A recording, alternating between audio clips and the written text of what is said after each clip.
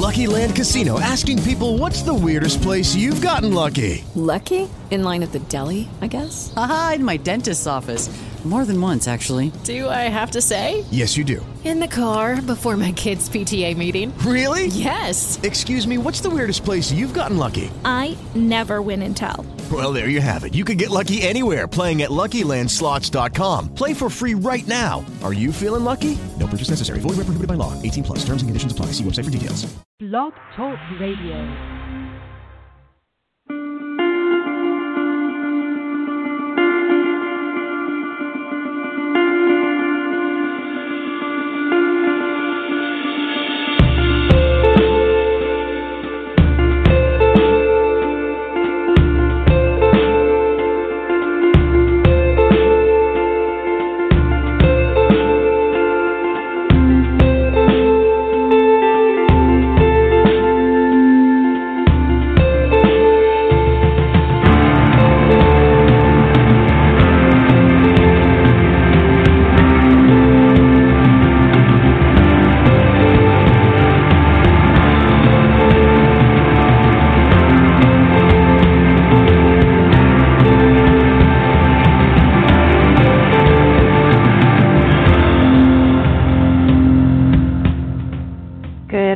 Everyone, this is the April 1st, 2016 edition of Don't Let It Go Unheard, and this is where we discuss news, politics, today law, and culture from the perspective of Ayn Rand's philosophy.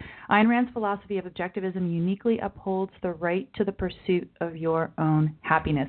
I'm your host, Amy Peikoff, and I see people here in the chat room are talking about April Fool's Day jokes, and it's kind of tough to do a show on April 1st.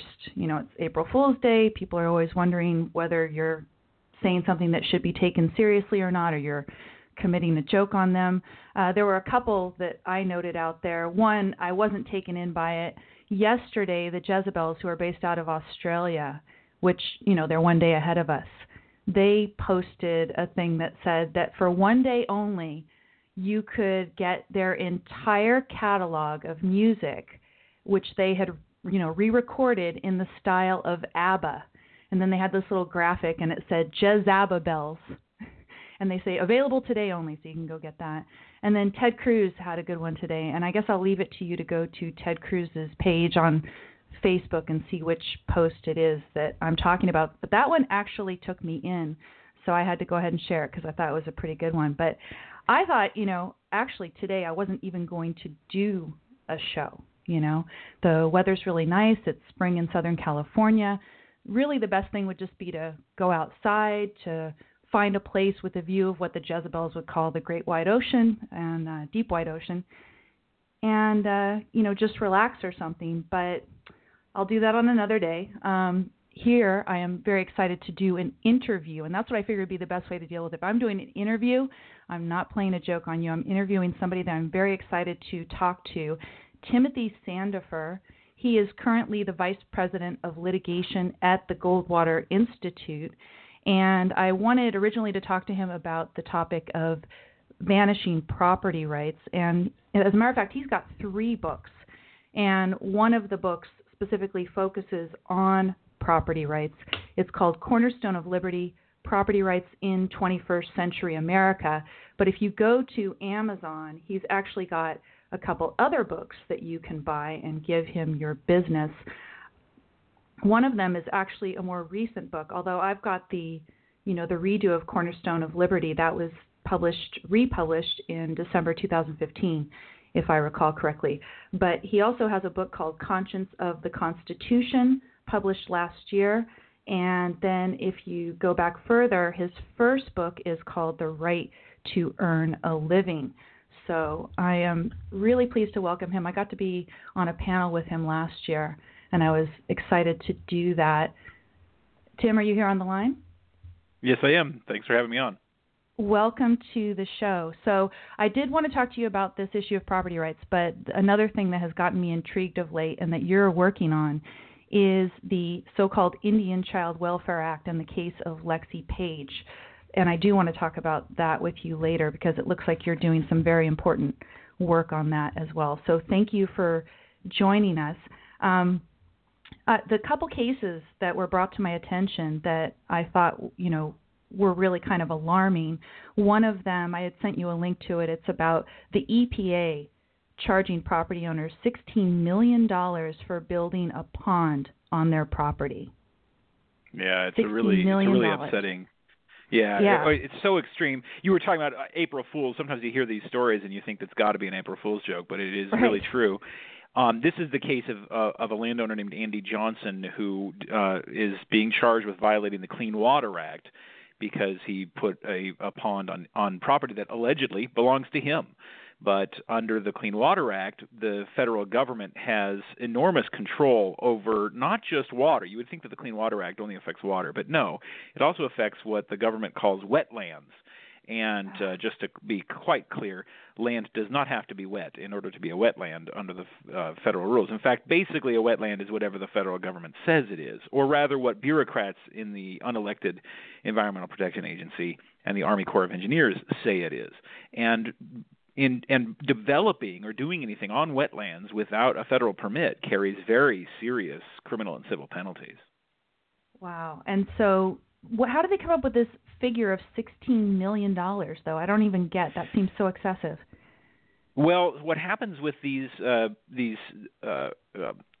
Clean Water Act cases is people develop something or they affect the property in some way without federal permission, and so then the EPA sends them what's called a compliance order. And a compliance order says, congratulations, your land falls under federal jurisdiction because we've decided that it's a wetland, and that means that what you've done on your land is illegal, and you have to remove it and do the following things with your property. You have to restore it to its natural state by planting the following plants at the following locations. I mean, these things are extremely detailed. That's what happened. Oh my gosh. You might have heard of this case some years ago. The Sackett family in Idaho had this happen to them. They were trying to build a house, and the government, they got one of these orders from the government, said, and it specifies what plants you have to put on the property, where, and it says you have to allow the federal government to send its agents onto your property to inspect and make sure that you're following the law at any time. And so, anyway, at the bottom of the order it says, and if you fail to comply, you're subject to $75,000 per day in fines. Right. Now that was what pretty Sackett's quickly. got, right? That's what the Sackett's right. got, and that's similar to what happened in this case as well.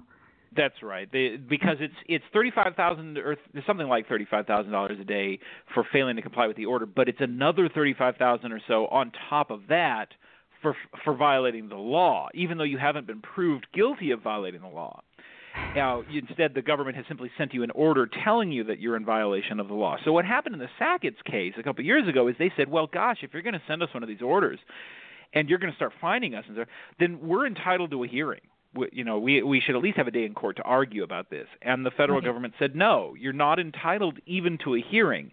You have to wait for us to sue you, and then you get a hearing. Well, of course, they can wait as long as they want, and by that time, the $75,000 a day limit, it's been going over. I always imagine that scene at the end of the movie Airplane where the guy is still sitting in the taxi and the meter's been running the entire movie. That's what happens is, the $75,000 a day has added up over all this time, and then the government comes after you. And so that's very similar to what happened to Johnson in his case. And the Clean Water Act is an extremely dangerous and powerful tool in the hands of the federal government. It's just like the Endangered Species Act in the sense that what it really boils down to, forgive the pun, is that it's federal zoning.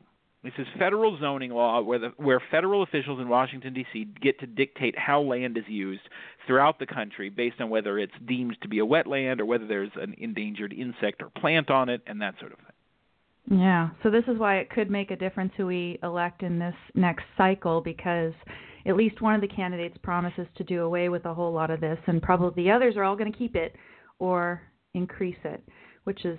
It would be nice to see somebody rein in the power of these administrative agencies. I think there's no greater threat to the Constitution in this country than these administrative agencies. People often think that, well, Congress passes all these laws that take all our rights away. Actually, Congress only passed about 85 laws last year, and that's not unusual. They passed relatively few actual laws.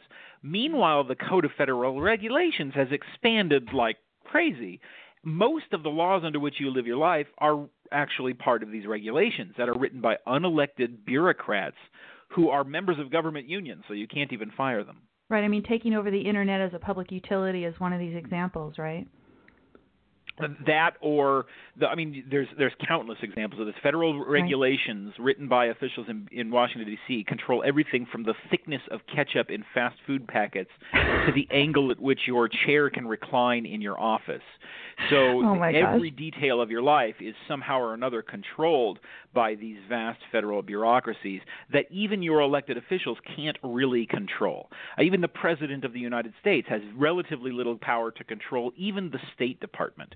I mean, I've been recently reading a biography of Barry Goldwater, and it was very interesting. The first thing he did when Nixon became president was he tried to persuade Nixon to get control of the State Department because policies, international foreign policy, is being set by officials who are not elected, who enjoy civil service protections and cannot be even fired in a lot of these cases for the bad decisions that they make. Wow. This is going to get scary. Now, if I go back to the issue of property rights, what we've been talking about with the EPA is what you would call, I think, a regulatory taking, right? It's a regulatory taking of their land, telling them that they can't use it a certain way that they want to, or they must use it a certain way that the government wants to, but technically they still keep the title to the property, right? That's right. That's what happens a lot of the time. You know, a lot of attention about 10 years ago was focused on that awful Supreme Court case about eminent domain, Kelo versus New London. Right. And people were shocked and horrified that the government could come and take away their property and give it to somebody else because it prefers to have the other person own the property. And they ought to be shocked by that. But in fact, most of the violations of your property rights that go on in the country are done through these regulations that take away your right to use your land or force you to use your land in a way that you otherwise would prefer not to. And what's really upsetting is that in almost all such cases, people are not entitled under the current law to just compensation when the government does that. There's a Supreme Court case that says you're entitled to compensation if the government deprives you of 100% of the value of your property. But Of course, all that means is that the bureaucrats find ways of taking only 99% of your property, and then they owe you zero under the current federal and most state precedent. I think one of the most horrifying cases in your book is the one concerning owners of land in Lake Tahoe who were prevented from developing or, building their homes on this land for decades. I think you said there were 700 and some odd property owners affected. 300 of them had died before even the litigation had completed, and they're deemed not to really have been deprived in any way, even though the delay was decades and they were prohibited from building on this land. How can this even be in the United States? This is what you don't even understand. Yeah, it really is. It really is shocking. The Tahoe case, what happened was it was a temporary moratorium on construction, and that temporary moratorium just kept getting renewed over and over and over again, and so that you could not build anything on your property. It totally wiping out the value of people's property and leaving them with the liabilities. I mean, what happens is people aren't allowed to build something on their land, but they still have to pay property taxes on it. They're still liable if somebody trips and falls on the property. I mean, the land then becomes a burden. And because of the lengthy delays in litigation and because of all the procedural tricks and so forth that the courts have imposed in the way of property owners seeking to vindicate their rights, it becomes a multi-decade process. In fact, I was happy to see in the news last week, I believe it was, the Kuntz family in Florida was finally compensated for the taking of their land 20 years ago by officials in the state of Florida. And this was one of these regulatory takings cases, and it's really a shocking example of what we were talking about. So what happened was Mr. Kuntz, he wanted to build something on his property, and he knew that if he applied for a permit, the government would demand that he pay them off somehow in exchange for a permit. So rather than fight them, he was willing to do that. He went in, I don't remember the exact numbers, but it was something like about 20 acres of land that he owned, that he went into and he requested a permit to develop, and he said, in exchange for this 20 acres, I will give you basically 15 acres.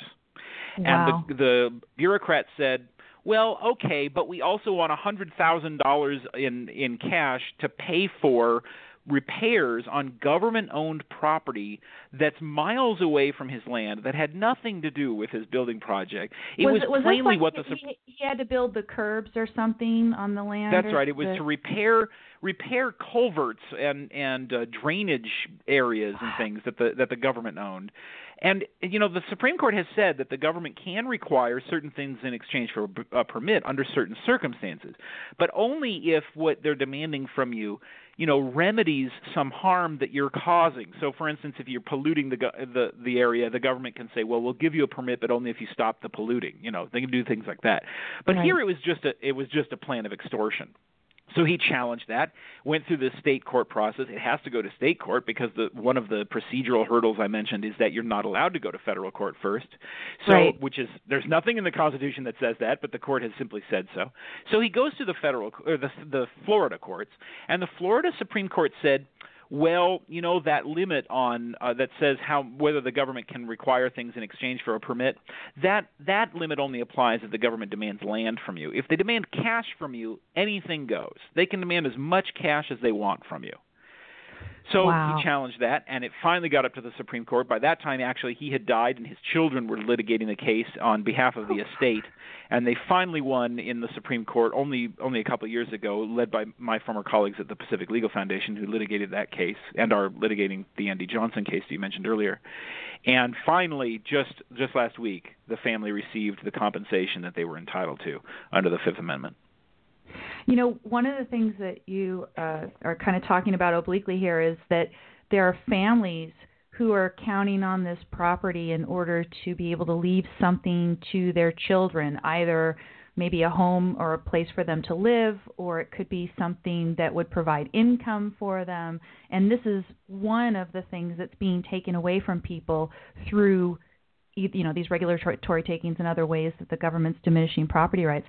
I was going to back up a little bit. I mean, these are horrific cases, and I think they're a good place for us to start. But what is at stake here? Yes, this ability to provide things for people that you care about, your family members and things is of course at stake. What else is at stake with property rights? Why do we care about property rights? Yeah, property rights perform a lot of different functions, and what I say in the book is that if property rights, it's best to think of property rights like we think of DNA or fire.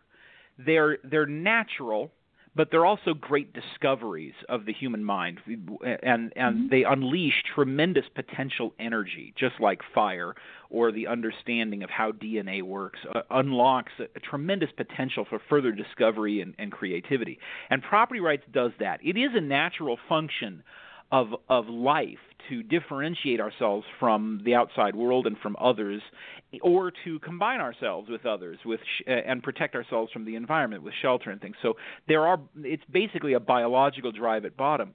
But there's also a tremendous amount of cultural connection and social and political results from this natural aspect of humanity. And so property rights also perform certain economic functions. They allow us to prioritize things, to put economic values on things so that we know how much of a resource needs to go into one thing or another. The great economist Ludwig von Mises explained this with a very simple example. He said, imagine that you're building a railroad and you come up to a mountain and you have to decide whether to dig a tunnel through the mountain, build the railroad over the mountain, or go around the mountain. The way right. You're going to make that decision is by comparing the costs and the benefits of, the dynamite for blasting the tunnel versus the wood necessary to build the bridges versus, and you make these comparisons of how much the resources cost. And you can come up with the most cost-efficient way to do your thing. If there were no such thing as property rights, he explained, it would be impossible to make that calculation, because if the government owned everything, there really would be no need for any kinds of trade-offs or anything. And like the famous example of Buridan's ass, you would starve to death between two equally tall piles of hay. It would be impossible to make the calculations necessary to act, which is fundamentally one of the reasons why socialism cannot work. So right. That's the role that property rights helps play in an economy. Is it helps us to make the choices of how to behave economically. But I try in the book to emphasize that we shouldn't regard property as we sometimes do, as purely an economic phenomenon. Right. Property rights protect an essential aspect of what we are and who we are. And the example that I like to give is my wedding ring. Mm-hmm. I wear a wedding ring that isn't worth very much money. It cost me about $250. It's not made of a precious metal. It's made out of a titanium alloy. But the reason that it's valuable doesn't have anything to do with the materials that went into it or anything like that. I mean, it sort of does, as I'll explain in a minute. But it's the reason a wedding ring is valuable. The reason we care about wedding rings is what they symbolize, what they represent, what they stand for. And we use wedding rings to signal other people and to signal ourselves and to signal our loved ones about the bond that we share. It serves as a way of focusing our memories, our fond imaginings, and things like that. I mean, it has a psychological and spiritual dimension to it. Now, right. My ring happens to not just a connection to my wife, but also to my family, because my ring is also made out of an engine part from an airplane, the SR-71 Blackbird, which my father and grandfather were engineers at Lockheed who worked on this airplane. And so It matters to me that the ring represents both my birth family and my chosen family, and that's why I got the ring. It would be impossible to pay me enough money as just compensation if you were to take away my ring. It just could not be done. You couldn't pay me enough money to make up for me what the ring represents. Now, we tend to call that we call it a personal value or a sentimental what's value, the word for right? it? Sentimental. Yeah, exactly. Right. Sentimental value. But really, all value is sentimental value in that sense, because the very choice to live or not is a personal, individual value. You know, I guess there are circumstances in which I would choose not to live. So I guess you could say that food has no value because it's only related to my choice to live, right? Well, that's nonsense. Of course it has value, because all value is personal, individual value. So to say, well, we're going to discount your sentimental value because that doesn't really matter. Of course it matters. It's all that matters. So saying, well, we'll make just compensation in the form of money is at best an imperfect, poor measurement of what property rights really represent for people. It's an essential part of what we are as human beings. Right. I agree. And I really like your example of the wedding ring in the book. And the other thing that I like in your section on the value of property, the nature of property, the importance of property, is the emphasis on privacy, on the ability of property to protect our privacy, because this is something that's been a pet issue of mine forever. And I've always thought that the root of privacy really is property. So I was pleased to see you emphasize that. How did you get thinking about that issue? Yeah, private property rights, when you talk about privacy, all rights in some sense or other are rights to privacy, because what it means is that it's a private matter. It means that it's not up to the public to decide about how to do this thing or that. It's my private decision whether to do this thing or that, which is why I have the right to do something that's wrong.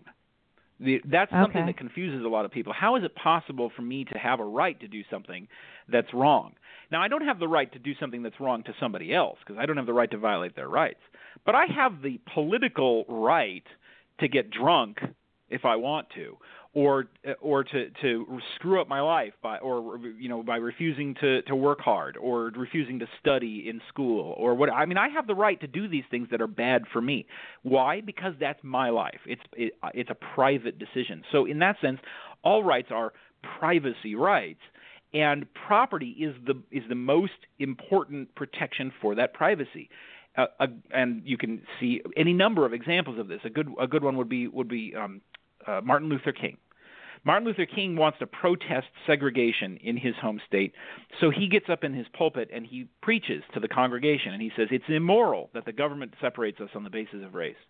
That would not be possible if it was impossible for private congregations to own churches as private property. If the government owned all the churches, Alabama would have taken his church away, and it would have been impossible for him to spread his message.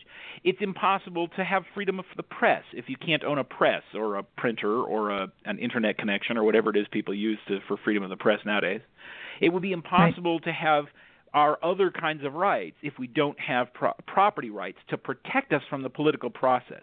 Not long ago, my parents took a tour of a country and I can't remember which one it was, but it was some country in South America. And the tour guide pointed out to them how the houses were all painted these kind of unusual colors. And he explained that when somebody runs for office, the person chooses a color for their political campaign, and you're supposed to paint your house the color of the candidate you support. And then if your guy wins, you get rewarded for it, and the people whose houses are painted the wrong color, they get punished for it. And and vice versa, right? Well, the reason we don't have something like that in the United States, the reason why the Constitution makes it safe to ignore who is the president of the United States, is by protecting my privacy rights, my property rights, my ability to go home and live my life behind closed doors without anybody else bothering me.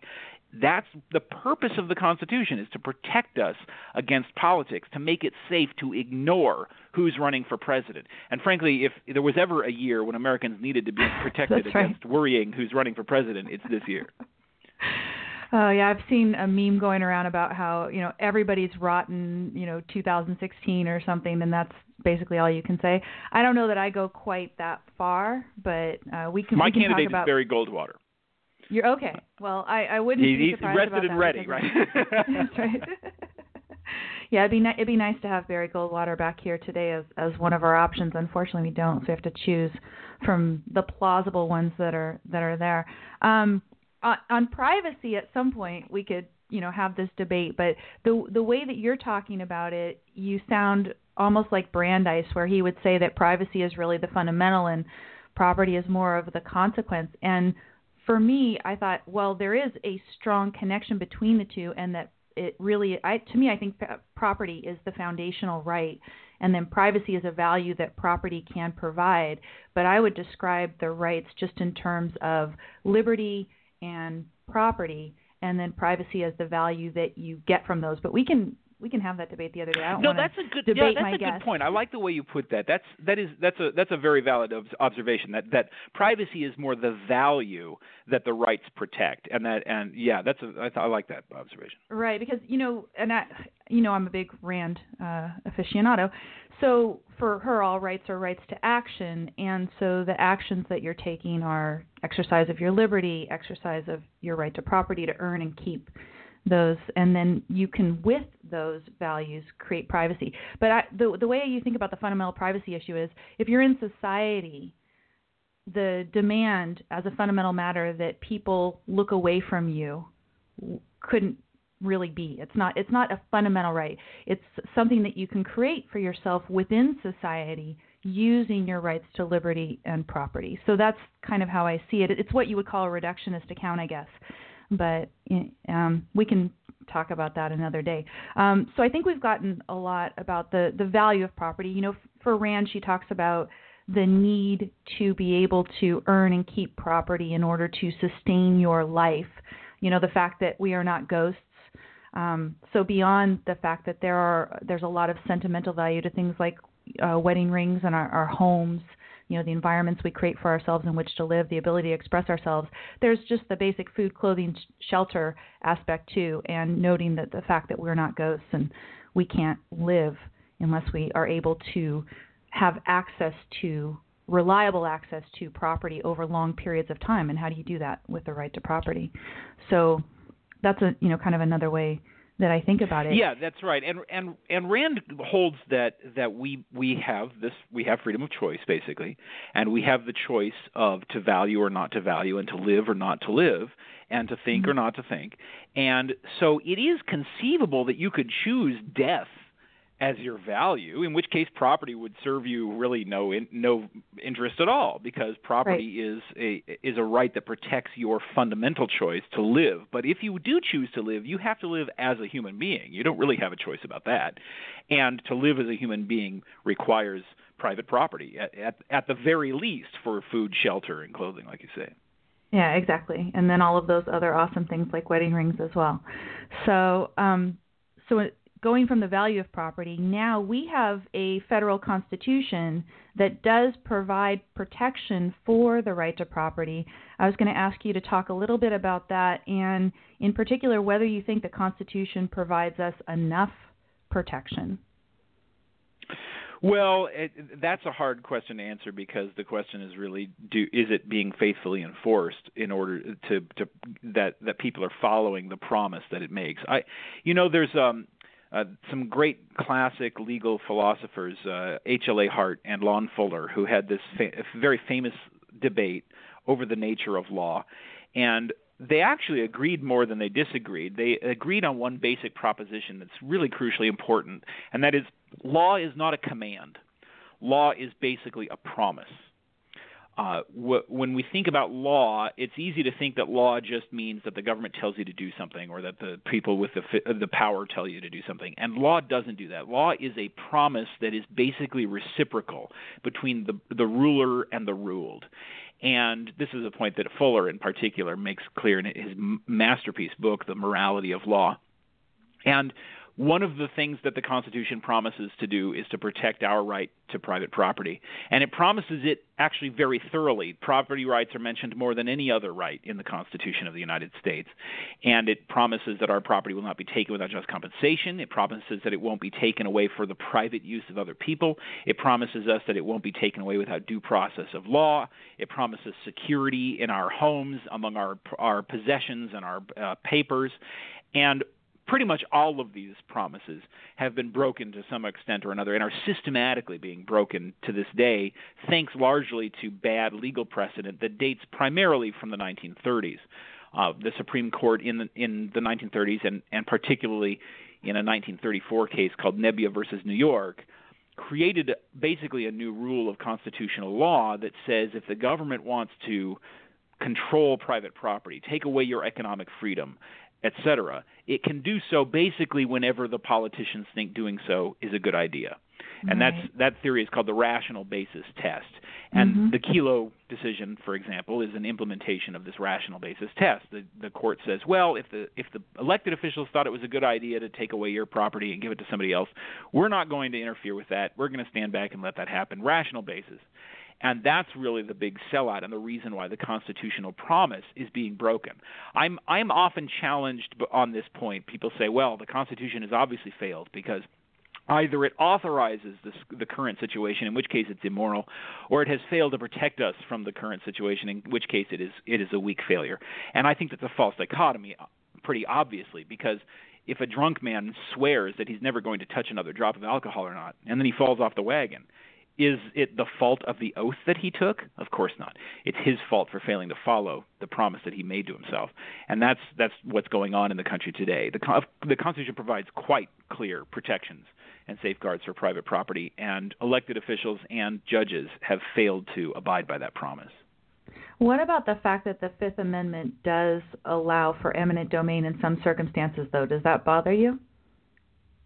It does bother me, and I don't know the right workable answer to this question. The best that I've been able to come up with as a really moral justification for eminent domain is that you can liken it to a kind of self-defense in some cases. So the common law tort theory has always been that if you're out walking in the woods and there's a terrible snowstorm and you're going to freeze to death, and you're looking for some kind of shelter, and you stumble across somebody's cabin, and they're not home, and their cabin is locked, you are allowed under the law to break into the cabin for shelter as long as you pay the owner compensation for anything you damage. Well, by using that analogy, you could say that maybe there are some circumstances where the state is under such threat that it needs to use the same kind of emergency authority to take somebody's property. So in the threat of an invasion, for instance, or the threat of a terrible fire in the city, and you have to make fire breaks. These are the classic examples in the law. Then it's okay for the government to take people's property as long as it justly compensates them. I think that's the best justification that I can come up with for eminent domain, but the law has always been uncomfortable with the idea of eminent domain ever since the 17th century. And the best justification that people have been able to give is, well, you get just compensation, even knowing that it's never really just compensation. So, yes, I'm very uncomfortable with the idea of eminent domain at all.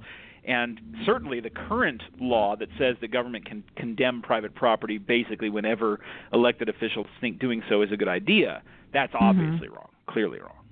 Exactly. Another thing that people point to is that perhaps it's a mistake in the Declaration of Independence not to list among our unalienable rights property. We have life, liberty, and the pursuit of happiness. Property isn't in there. You explain that in your book, but do you think it would have been better if property had been listed there? Would it have helped? Well, there's some theories about why Jefferson left out property. One of the interesting theories is maybe he left it out because he was afraid people would use it to justify slavery. And it's true that in the initial draft of the Declaration of Independence, he had a very eloquent denunciation of slavery that was edited out before it was approved. I suspect, though, that he didn't do it for that reason. I suspect that he just thought that the phrase sounded better, with the phrasing that he used, and because he was a wise enough writer to have a good ear for a clever sentence, and he was basing his writing largely on the Virginia Declaration of Rights, which had been published only about a month earlier. And I actually prefer myself, for just the reason you said, I prefer the language of the Virginia Declaration of Rights. It says, I have it here. It says, all men are by nature equally free and independent and have certain inherent rights, of which when they enter into a state of society they cannot, by any compact, deprive or divest their posterity, namely the enjoyment of life and liberty, with the means of acquiring and possessing property, and pursuing and obtaining happiness and safety.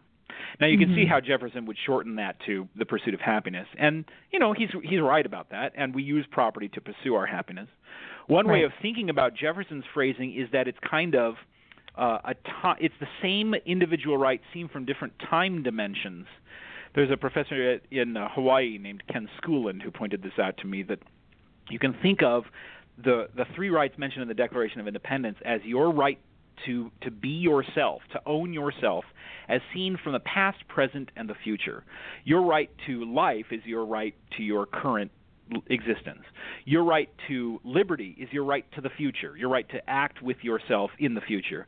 And your right to property, your right to the things that you've acquired, that's the past that you've gone through, that you've used your liberty for to acquire. So you can see these things as essentially the same right seen from different dimensions. Okay. And what the Virginia Declaration of Rights, I think, makes very clear, that the acquiring and possessing of property is for the purpose of pursuing and obtaining happiness and safety. So I don't think that Jefferson is to blame for removing property. He certainly did not mean to denigrate the importance of property rights, which he held to be crucial and essential. Right. I just know that maybe a number of concrete-bound people will look at that list and say, okay, well, property is not there. Yes, it's true that in order to pursue a life of human happiness, you need property. But that is a very common malady in the legal profession, people who think in just that way. In fact, probably the majority of constitutional law professors in this country think exactly that way, that if it's not written down here, it's not a right. And that's really shocking when you think about the fact that the Ninth Amendment to the Constitution expressly says that is the wrong way to read the Constitution. Exactly. It expressly says that the fact that the rights aren't written down here does not mean that it's not a right. It doesn't say here that you have the right to run barefoot through sprinklers on a hot summer day. That doesn't mean that you don't have that right. And that's what the Ninth Amendment says. And yet most lawyers on both sides of the political spectrum today ignore that, and they think if it's not written down there, it's not a right. Right. I mean, didn't Barnett write a book, something, The Forgotten Ninth? Exactly. I think, yeah. So it definitely needs to be revived. Now, talking about how the Constitution does provide this protection, you've talked a little bit about how that's been eroded by the court, in particular Supreme Court. How have, in the various ways, governments attacked property rights, failing to provide the protection that the Constitution promises? We've talked some about these regulatory takings. You've talked a little bit about eminent domain. Can you talk some about what's happened in the realm of eminent domain since Kelo? Well, sadly, things have not gotten much better. It's been more than 10 years since the Kelo case was decided, and people might remember that the Kelo decision itself says if states want to prevent this from happening, they can. And that's true. Most eminent domain cases, by far the majority of eminent domain cases, take place at the state or local level. It's rarely the federal government doing it. And so some states, a lot of states, passed laws in the years after Kelo that were supposedly to protect us against eminent domain abuse. But in fact, almost all of them were meaningless window dressing that did nothing to protect individual rights. Probably the worst of all is California, of course, which passed Proposition 99, which not only doesn't protect people against eminent domain, but actually worsens the situation. It's the only state to have expanded its eminent domain power by ballot initiative in the wake of eminent domain of Kelo. And the reason why it does that is because Proposition 99 only applies to owner-occupied homes. Now, homes are almost never taken through eminent domain for these redevelopment projects. Redevelopment takes place in industrial areas, so it's small businesses that are the most common victim of eminent domain. And it only applies to owner-occupied homes, so people living in apartment buildings or rented property. I guess it just sucks to be them. And then even those protections don't apply if the project at issue is a public-private partnership. And what does that mean? Well, not far from where I grew up, there's a shopping mall called Victoria Gardens, which, it's just an ordinary shopping mall like every other shopping mall. It's got Barnes & Noble and a Victoria's Secret and so forth. But it also has a little police station, and it has a little community center that you can rent out for your club meetings. And it has these plaques on the walls that tell you the history of all the things that they tore down to build the mall. And that makes it a public-private partnership. So even owner-occupied homes could have been condemned through eminent domain for that project. So Prop 99 really does nothing. And the reason it actually worsens things is because for the first time in California history, it actually added redevelopment eminent domain projects. It added that to the state constitution. That had not been in the state constitution before. So that makes it actually worse than it was. Now, the only two states that did something good in the wake of Kelo were Florida, which actually abolished eminent domain for blight. That was pretty good. And then Arizona, which passed an even stronger protection that prohibits these kinds of Kelo-style takings and also requires the government to compensate people when it passes regulations that deprive them of the right to use their property. It's called the Arizona Private Property Rights Protection Act. And it actually, when it was passed, all the government people, all the local government people, and the League of Cities, and all the usual, they were screaming, "Oh my! This is the end of the world! It's going to be the Arizona is going to collapse into mass chaos, dogs and cats living together, mass hysteria, and so forth." And surprise, surprise! 10 years later, Arizona is still here, most of it anyway. There haven't been any riots that I've seen, but in fact, there also have not been many lawsuits under the Property Rights Protection Act. And the reason why is because most of the time what happens is the government officials say, well, gosh, if we did this thing that we're thinking of doing, it would take away these people's property rights and we would have to compensate them, so we better not do that thing. Well, we call that a win. Oh, no, that is a win. That's perfect. I was going to say one of those horrifying things that you were talking about in the book that I saw was Supreme Court Justice, I forget which one, saying, well, it can't be the case that we have to pay for these regulatory takings because basically government can't afford to pay for all the things that it wants to control and regulate. It can't afford it, so therefore they don't have to. Sometimes it blows your mind that they admit these things. I mean, like I said, it's hard to believe it's not an April Fool's prank. That a lot of the time, lawyers on the other side, and that's most lawyers by far, because the legal profession is overwhelmingly opposed to the idea of private property rights. Most lawyers, many lawyers are willing to come right out and say, well, we can't afford it, so therefore we shouldn't have to pay. Well, by that theory, I mean, I guess I can just take anything that I want, right? It's amazing. So I'm happy to say that because Arizona's law has worked so well in reining in the abuses, and actually not long ago, my wife, who's also an attorney with the Goldwater Institute, was speaking on a panel, and a very prominent government lawyer was on the panel, and he said, "Well, gosh, this Property Ownership Act, this Property Protection Act, has caused a chilling effect for government regulation in Arizona." And I thought, well, in the desert we like chilling effects. That's a feature, not a bug. So the Goldwater Institute has developed a revised version of this law because there were some technical problems like statute of limitations, stuff like that. And we created a second version that we call the Property Ownership Fairness Act that we have announced just last month. And we're trying to get this law passed in legislatures in other states. We've targeted a number of other states that we're hoping to get this legislation passed at the state level to protect people against the abuse of their property rights. Not California by chance. I guess not, right? You know, I'm suspecting that would not be the most receptive place to. I know, property rights. but we need some good news here. We just got a $15 minimum wage passed, and as you're saying, you know, we had what was it, Prop 99 in California that does horrible stuff to us, among other things. So I was hoping that you'd send us a little love or something, but no. I must say, I'm a native Californian, and except for 2 years when I was in college, I lived in California all my life until 2014. And to finally just say I have to get out. The state is headed in such a bad direction and it is absolutely refusing to listen to the people who are warning what is going to happen to the state of California. It's just. I couldn't take it anymore. Consider, for example, the high-speed rail project, so-called high-speed rail project, or as I like to call it, the Brown Doggle, that where Governor Brown is devoting we're not just talking a lot of money here. This railroad, this choo-choo train, will cost the GDP of New Mexico. You could have New Mexico, or you could have this train, which is not a high-speed train, which even if it were a high-speed train would take longer than an airplane ride and cost more. And this is the wave of the future. If Californians refuse to learn from history, since 1850 at least, California has been exploited and abused by railroad projects. I mean, right. That's why California has the Constitution it has, is because the railroads were such a problem with the government handouts and the boondoggles that were going on. And here we go again. So, yeah, I must say I'm pretty pessimistic about California's future.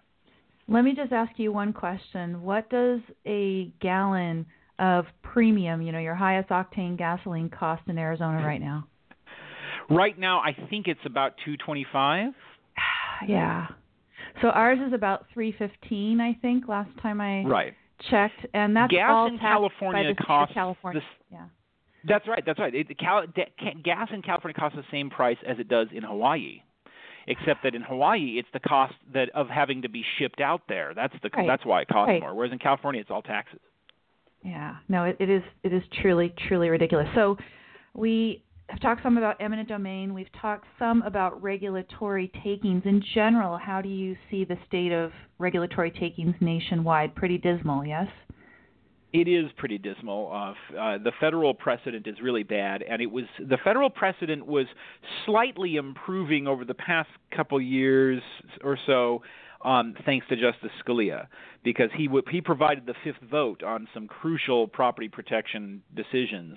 And with his demise, I'm afraid that to see what will happen in the future. I think obviously a Supreme Court appointment by either Hillary Clinton or Donald Trump would be a disaster, and so probably what the Senate is best, the Senate Republicans are best suited to do right now is to hold on and see what happens at the convention. And if it ends up that Trump is the nominee, to go ahead and confirm Garland the nominee right now, but because he'll be better than either of the other two candidates would ever name. But even so, that will provide the fifth vote for a liberal majority that will very likely undo the few protections for property rights that the Supreme Court has imposed in recent years. Now, that's not necessarily the death knell, because then you try to just increase the protections at the state level. It just means that the federal government is not going to protect as much. So that's right. Yeah. The Supreme Court can't, themselves take away your rights. They can just uphold the taking away of the rights by other evil people, right? So So we've got eminent domain, we've got regulatory takings. There's one type which I think is a subset of regulatory takings, if I understand it right. You call it exactions. Is that right? Yes. Now, I mentioned earlier how the government can require you to give something to it in exchange for a permit. And that's what these exactions are. It's when the government says, well, we'll give you permission to do this thing, but in exchange for that, you have to give us a little something in return. Now, the limits are that the government can do that if what it's doing is remedying some problem that you cause. So I gave the example of pollution, for example, or if you were to build, say you're a developer and you want to build 100 new homes in a neighborhood, well, that's going to increase the use of the roads. And the government can come to you and say, well, look, because there's going to be so much increased use of the roads because of your housing development, we're going to say that we'll give you a permit, but only in exchange for the money necessary to build a new road. And that's, the Constitution allows that. The problem occurs when the government says, well, if you want a permit to do this thing, you have to give us a bunch of cash or pay for something that the government owns that's totally unrelated or something like that. And that happens very often in this country. Very often officials with the permitting agencies see this as an opportunity to get what they want, and developers are usually afraid to challenge it. Right. Then another area that you talk about is so-called civil asset forfeiture. But what I've seen a little bit from the Institute for Justice, which is doing a lot of work in this area, that things are actually improving in that area. Am I right or not? Well, so it's hard to say. I don't think that they're improving very much. There's some slight improvement, but there has also been a setback. Just some months ago, the Obama administration announced that it was halting a program which what happens is the federal government will share the funds from seized property with the local police department. And maybe we should back up for a second. Yeah, I was going to say we should explain what civil asset forfeiture is for people who aren't necessarily familiar with it. Yeah, so a civil asset forfeiture is a process where the government can take away property from people on the theory that it has been involved in a crime somehow. Mm-hmm. But it does not require that the government convict or even charge the person with a crime before taking the property. Instead, the legal theory is that the property itself is the defendant. And that's why you get these weird case names like United States versus $565,000 in cash, something like that. Right. And so that means that the government doesn't have to prove guilt. And so often what you find is police departments will seize somebody's property on the suspicion that they've committed a crime and then sit there and wait. And if the person comes and demands their property back, they have to sue to get their property back. And to do that, they're the plaintiff, and that means that they have to waive their Fifth Amendment right against self-incrimination. Wow. And that is very often a hurdle people are unwilling to jump over because that's a very dangerous thing to do.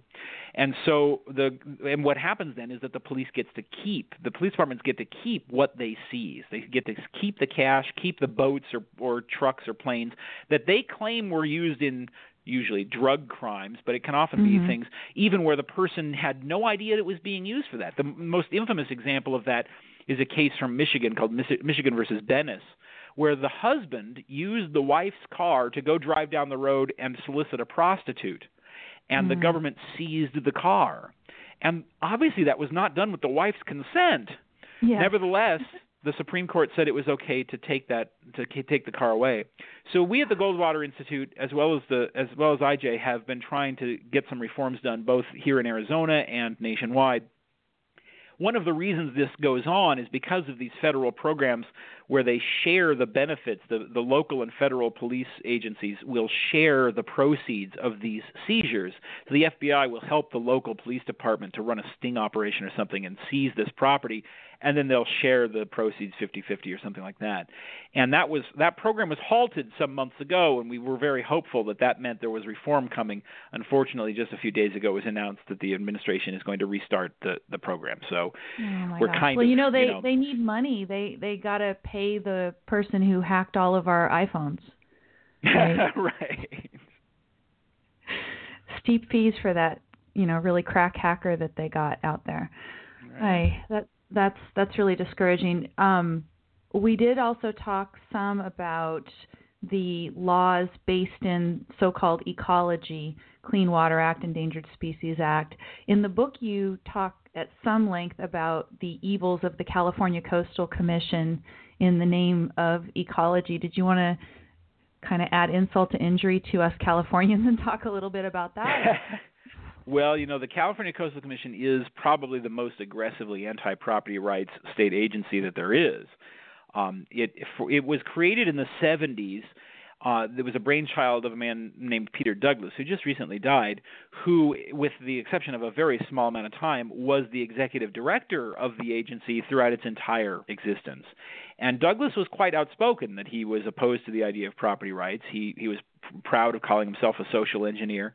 And the way that he used the law and the way that the Coastal Commission works is any development in or near the coast of California requires permission from the Coastal Commission, and of course they usually reject that kind of permission, or they require some kind of a payoff, like I was saying, an exaction in exchange for that permission, that sort of thing.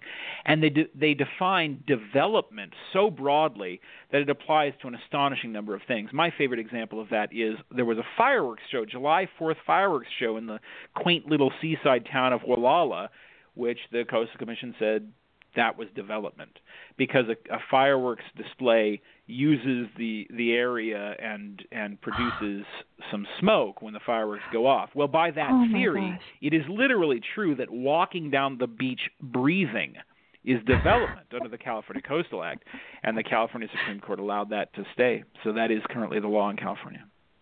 Oh, that is what I would call revulsifying, so that's terrible.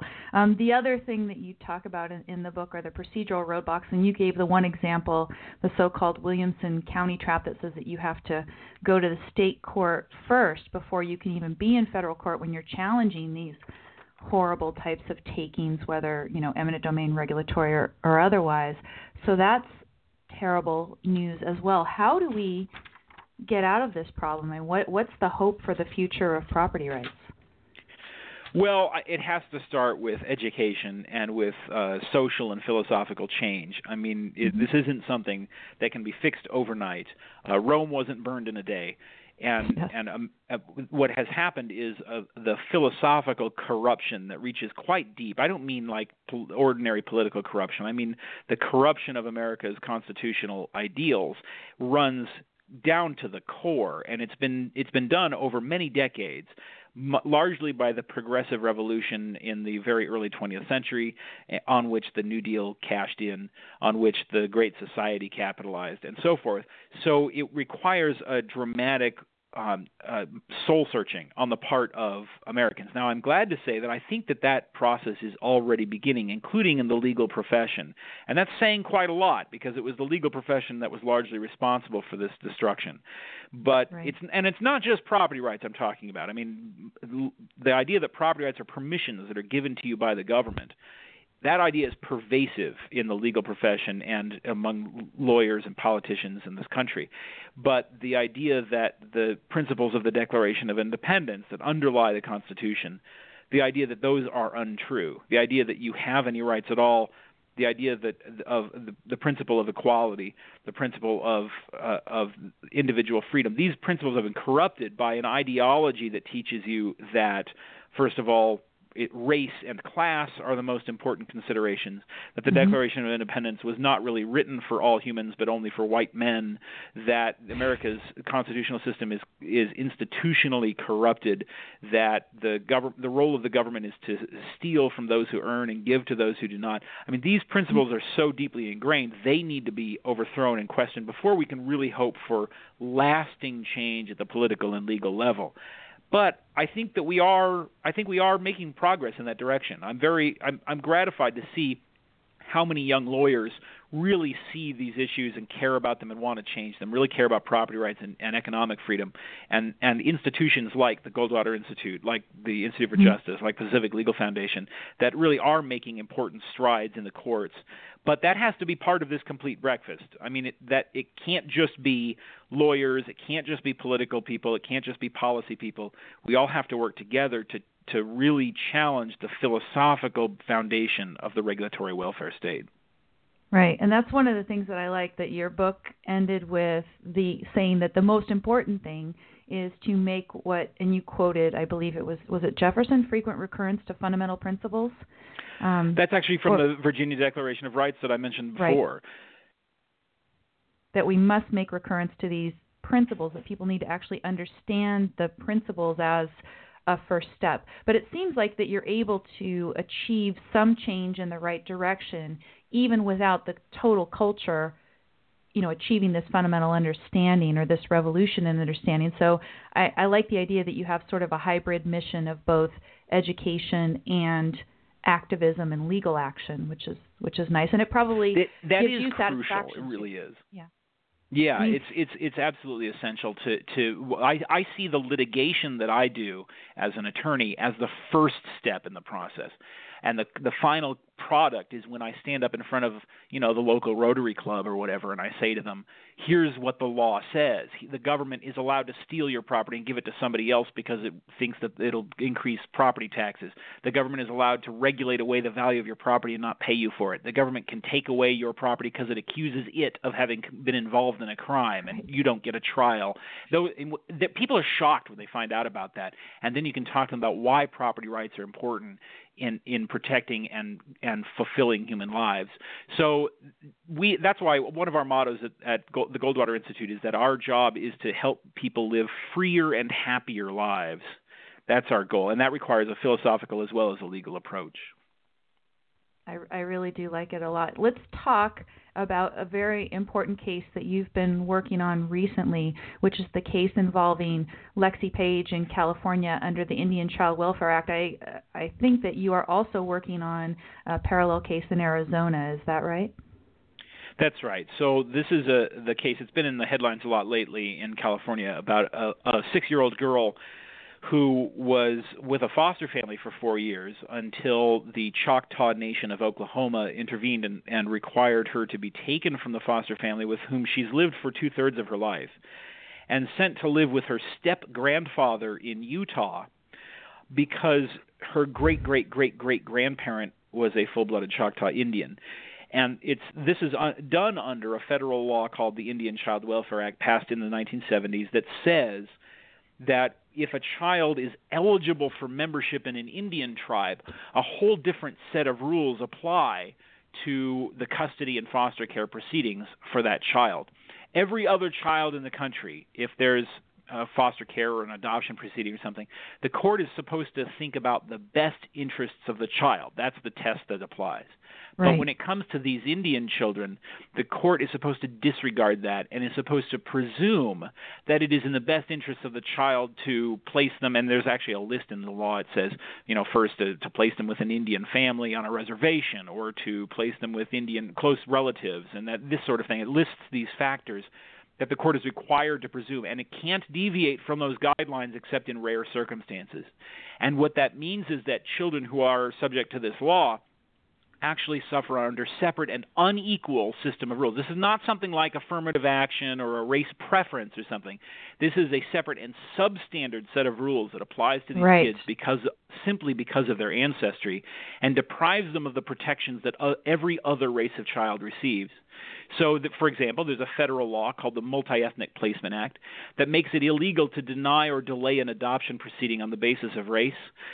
But there's a specific exception in that law that says children subject to the Indian Child Welfare Act do not enjoy that protection. They're the only children whom it is legal to deny or delay an adoption proceeding solely because of their race. And we have challenged that law in a federal civil rights lawsuit here in Arizona. And that case is still, we're waiting on the judge to decide on the motion to dismiss right now. And meanwhile, this case in California has occurred where, again, she's 1/64th Choctaw. Her great-great-great-great-grandparent was a Choctaw Indian, and therefore the tribe, another one of the provisions in the statute says that the tribe has the power to intervene in an adoption or foster care proceeding anywhere in the country that involves a child of Indian ancestry. So that's why the fate of a child in California can be decided by a tribe in Oklahoma, and she can be sent to Utah, not even, by the way, to live with an Indian family. She's being sent to live with the husband of her late grandmother, who was a descendant of a full-blooded Indian, and so it's really a shocking and heinous system of rules that 50 years after Brown versus Board of Education, we still have a rule on the books that subjects children to different treatment solely on the basis of their racial ancestry. Yeah, and again, the racial ancestry comes in because it's the racial ancestry that is almost invariably used as criteria for eligibility of membership in these tribes, right? So that's right, how it that's becomes discrimination on the basis of race. So yes. This is one provision of the Indian Child Welfare Act. Is there anything good at all about the Indian Child Welfare Act more generally, or should the whole thing be scrapped? Well, it has a lot of provisions, and yes, some of them do protect Indian children. And it was, I actually think this law was kind of it was an overreaction, but it had good intentions, because what had happened was, in the years before the act was passed, the federal government had a policy of trying to remove Indian children from their families and place them with other families. And this led to a lot of disruption and trouble for these children, and it was a real problem. And so the response to that was, well, what we need is a law that will protect these children. The problem was that what resulted is a law that doesn't protect the children, it protects the tribes. And those two things are very different things. It provides an unequal set of rules for the children because it says that the tribe can intervene and take these children away from loving foster parents, can deprive them of a permanent adoptive home solely because of their race, and assign them to other people. And we have a website, equalprotection.org, where we cover this issue in depth, and we have a really shocking in-depth investigational report that one of my colleagues here did that shows how in many cases these children are neglected and abused by the Indian families they're assigned to. In some cases they've even been killed as a result of being taken from these families under the Indian Child Welfare Act. So it really is shocking that literally one drop of blood, that was the old standard, and that still is the standard. One drop of blood is enough to subject a child who, is an American citizen to separate and unequal rules. And I want to emphasize that, by the way, because it's very easy when we talk about Indian children to think of them as children of some foreign government, and that's not what we're talking about. All Indian children are citizens of the United States and are entitled to equal protection under the Constitution. Right, exactly. I mean, it is horrific. I can't even imagine the horror of having a child whom you cared for and loved for 4 years be ripped from you and potentially be in danger while you're trying to go through these legal proceedings. What do you think? I mean, you have an amicus brief that you filed with the Supreme Court urging them to consider this as soon as possible. And I've put a link to that, by the way. I've got a website, don'tletitgo.com, where I put program notes, and I've got a link to a bunch of your stuff there, Tim. But what do you think the prospects for success are with the Supreme Court on this? Unfortunately, what happened was the foster family asked the California Supreme Court to expedite the case and hear it right away, and we just learned that the California Supreme Court has denied that motion and has chosen not to take up the case. Now, that doesn't mean it's the end of the case, but it does mean that they're going to have to go through the ordinary appeal process to the California Court of Appeal, and then to the California Supreme Court, and then to the United States Supreme Court, and that can take a very long time.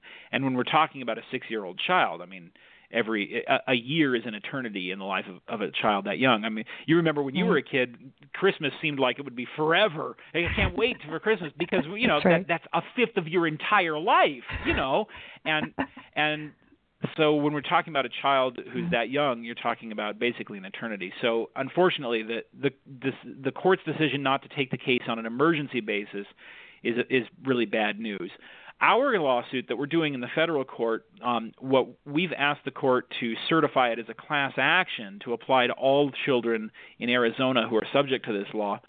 But right now, that issue is being held back right now because the government has moved to dismiss our case. And so the judge wants to decide that first before he decides whether to certify it as a class action. And, either one way or the other, we will go as far as we can. We have to get this issue to the Supreme Court. I think there is hope there because the U.S. Supreme Court decided a case a couple of years ago called Adoptive Couple versus Baby Girl. And in that case, it wasn't really on this issue, but at the end they said this thing. They said, if this law were ever used in a way at the 11th hour to seize a child and move her out of foster care custody solely because some distant ancestor was an Indian, that would raise serious concerns under the Constitution. Well, that's the Lexie case. That's clearly what that is. And one way or the other, this issue has got to get to the Supreme Court, and they have to address it. It is absolutely unconscionable that we continue to have a law that not only treats people differently on the basis of their race, but is, again, another injury inflicted upon the American Indian in this country. That's the issue that people really have to pay attention to.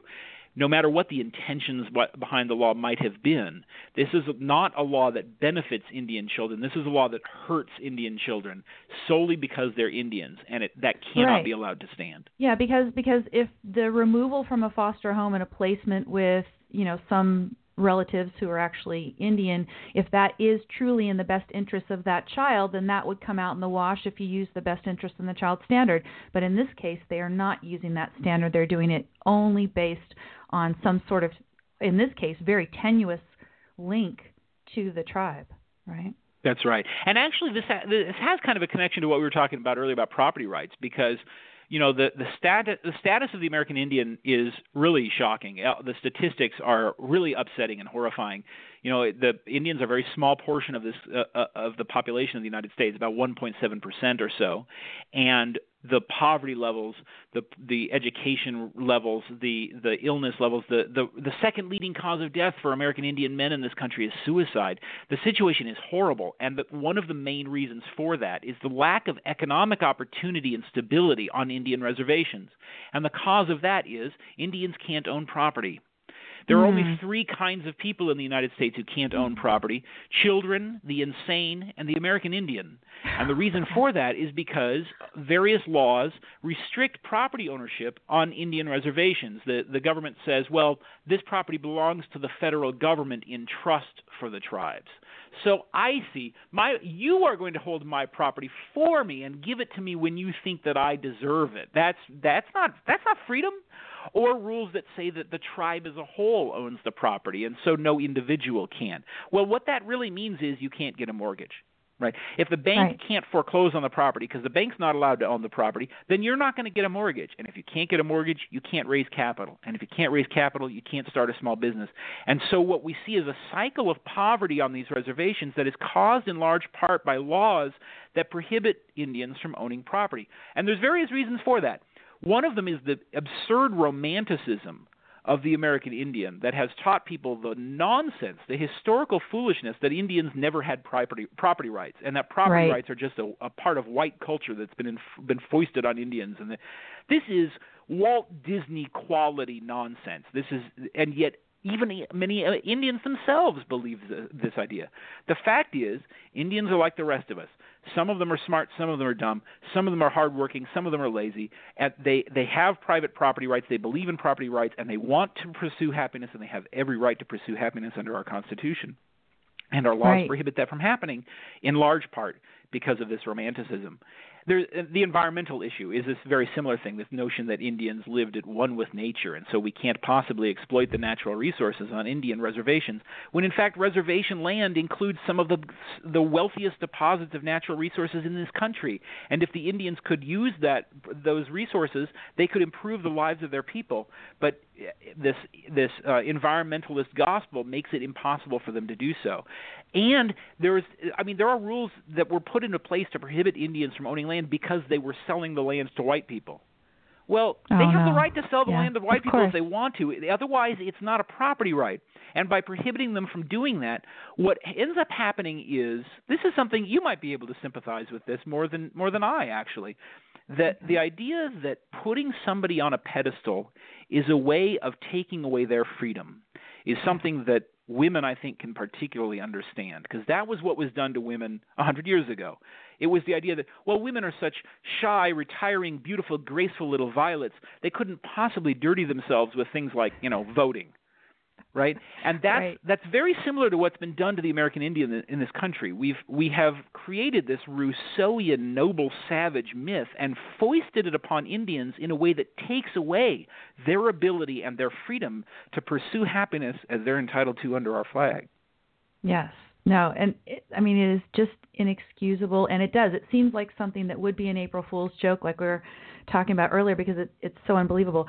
There is a section where you debunk this myth in the book as well. So I do highly recommend people reading this book, Cornerstone of Liberty, Property Rights in 21st Century America.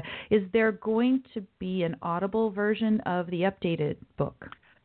Unfortunately, so far the publisher has said no. I would really like that to happen. There is an audio version of the first edition from 10 years ago, but unfortunately the new version is completely rewritten.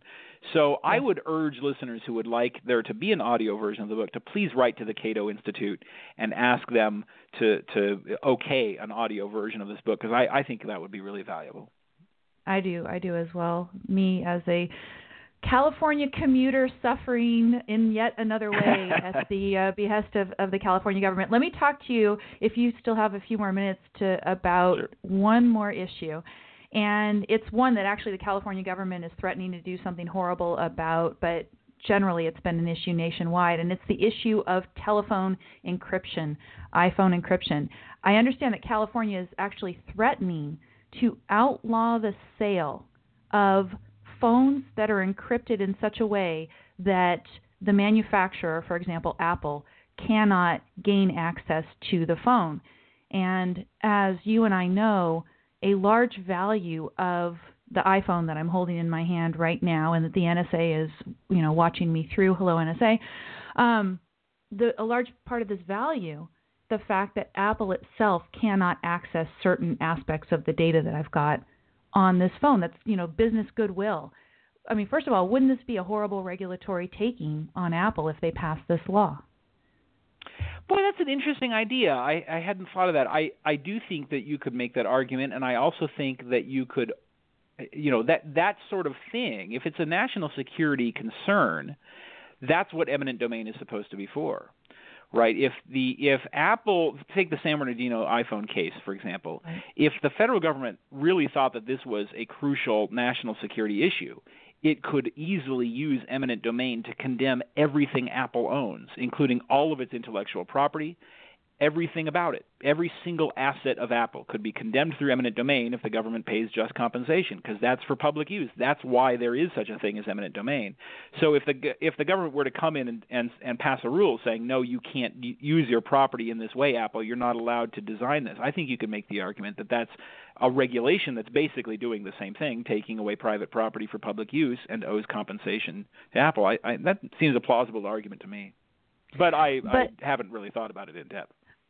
As just as a normative matter, do you think that Apple should be able to sell devices to us that are encrypted such a way that only we can gain access to the devices, and so that the government would have to present us with the warrant in order to get access to what we have on our phones? I think it's perfectly morally right for Apple to be able to sell anything that it wants to people who are willing to buy it. Of course they should. You're right that that's one of the values of the iPhone, and that we put so much of our personal information on these phones that this is an issue that can't be ignored. And I don't see any point in outlawing it. It's not going to work to outlaw this stuff. If there's one thing prohibition has taught us, it's that never works. So I don't see what value there would be in doing that anyway. What if intelligence agencies need access to these phones, banning the encrypted phones is not going to help them get the access. It's just going to drive the encryption further underground and be counterproductive. Yeah, I mean, the Supreme Court has recognized that in many ways the information that we have in our phone is more extensive, more personal than what they could learn by walking through our homes, right? Right. So I don't see, basically what this is, it's the equivalent to someone having a home to which they alone have the key, and the government agent just has to come and present you with a warrant. The fact that this guy Farouk was dead and they couldn't get him to open it with his passcode anymore or whatever, yeah, you're out of luck in cases like that. But all of us are using these phones for peaceful purposes. They're tremendous value to us. I think we should have a right to have them. And I don't know that there would be a national security risk in merely selling this product to us. That's where I'd wonder if I mean, on the certainly contrary, I think it would be riskier to outlaw the sale of the product and thereby drive the development into secrecy, because people, the scientists and the cryptologists who design these products would then have to do their work in secret. Whereas if you keep it available on the open market, it allows for, at the very least, it allows for hackers to figure out how to use it if the government needs to hire them or something, and it allows an open discussion of the pluses and minuses of the kind of their capacities, what they can and cannot do, and that sort of thing. So we're actually safer, I think, by allowing the sale of these products anyway. Right. I'm really hoping that these remain legal in the state of California and everywhere else. I know that some tech companies have gone overseas. They've actually moved operations overseas in anticipation of these types of devices being outlawed, which is really sad. Which is also a danger, right? Because then you have encryption companies, the world's best encryption geniuses, going to foreign and possibly hostile governments. Right. And maybe at the mercy of those governments and then being used against us, how some people think that Snowden might be being used against us as we speak. Who knows what Russia could be threatening him with over there. So in terms of the current Apple versus FBI, we've seen that the government has dropped the case because FBI, we are told, was able to gain access to Farouk's phone independently. Do you think they dropped the case simply because they got the access, or do you think that the government was concerned that they would lose? Because I understand that the government did lose in a similar case in New York. Yeah, it's hard to say. I was actually pretty surprised. I would have thought that they would have, proceeded with the case on or tried to proceed with the case on some theory or other, because I think they were very likely to win.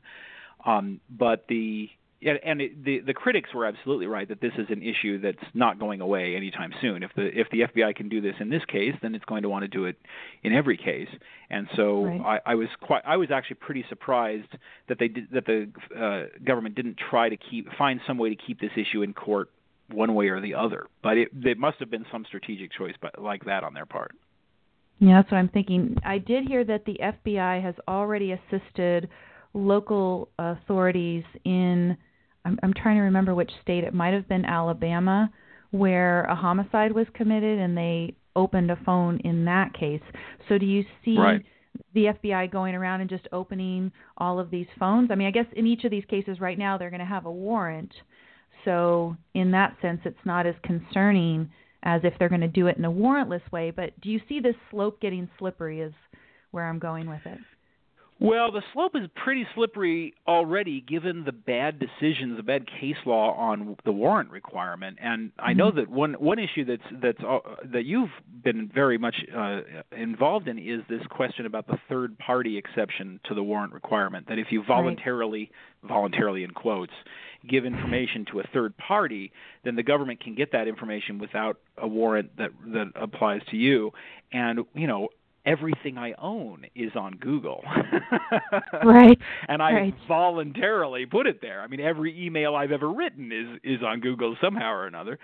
So that's one of those issues that I think ultimately, if this were a sane and reasonable world, would result in a constitutional amendment, because this is the kind of technology so far beyond what the Founding Fathers could possibly have imagined that ultimately it's going to have to require the nation to sit down and say, what are the rules to safeguard people's legitimate privacy interests while still allowing investigations and intelligence services to do their business as they need to.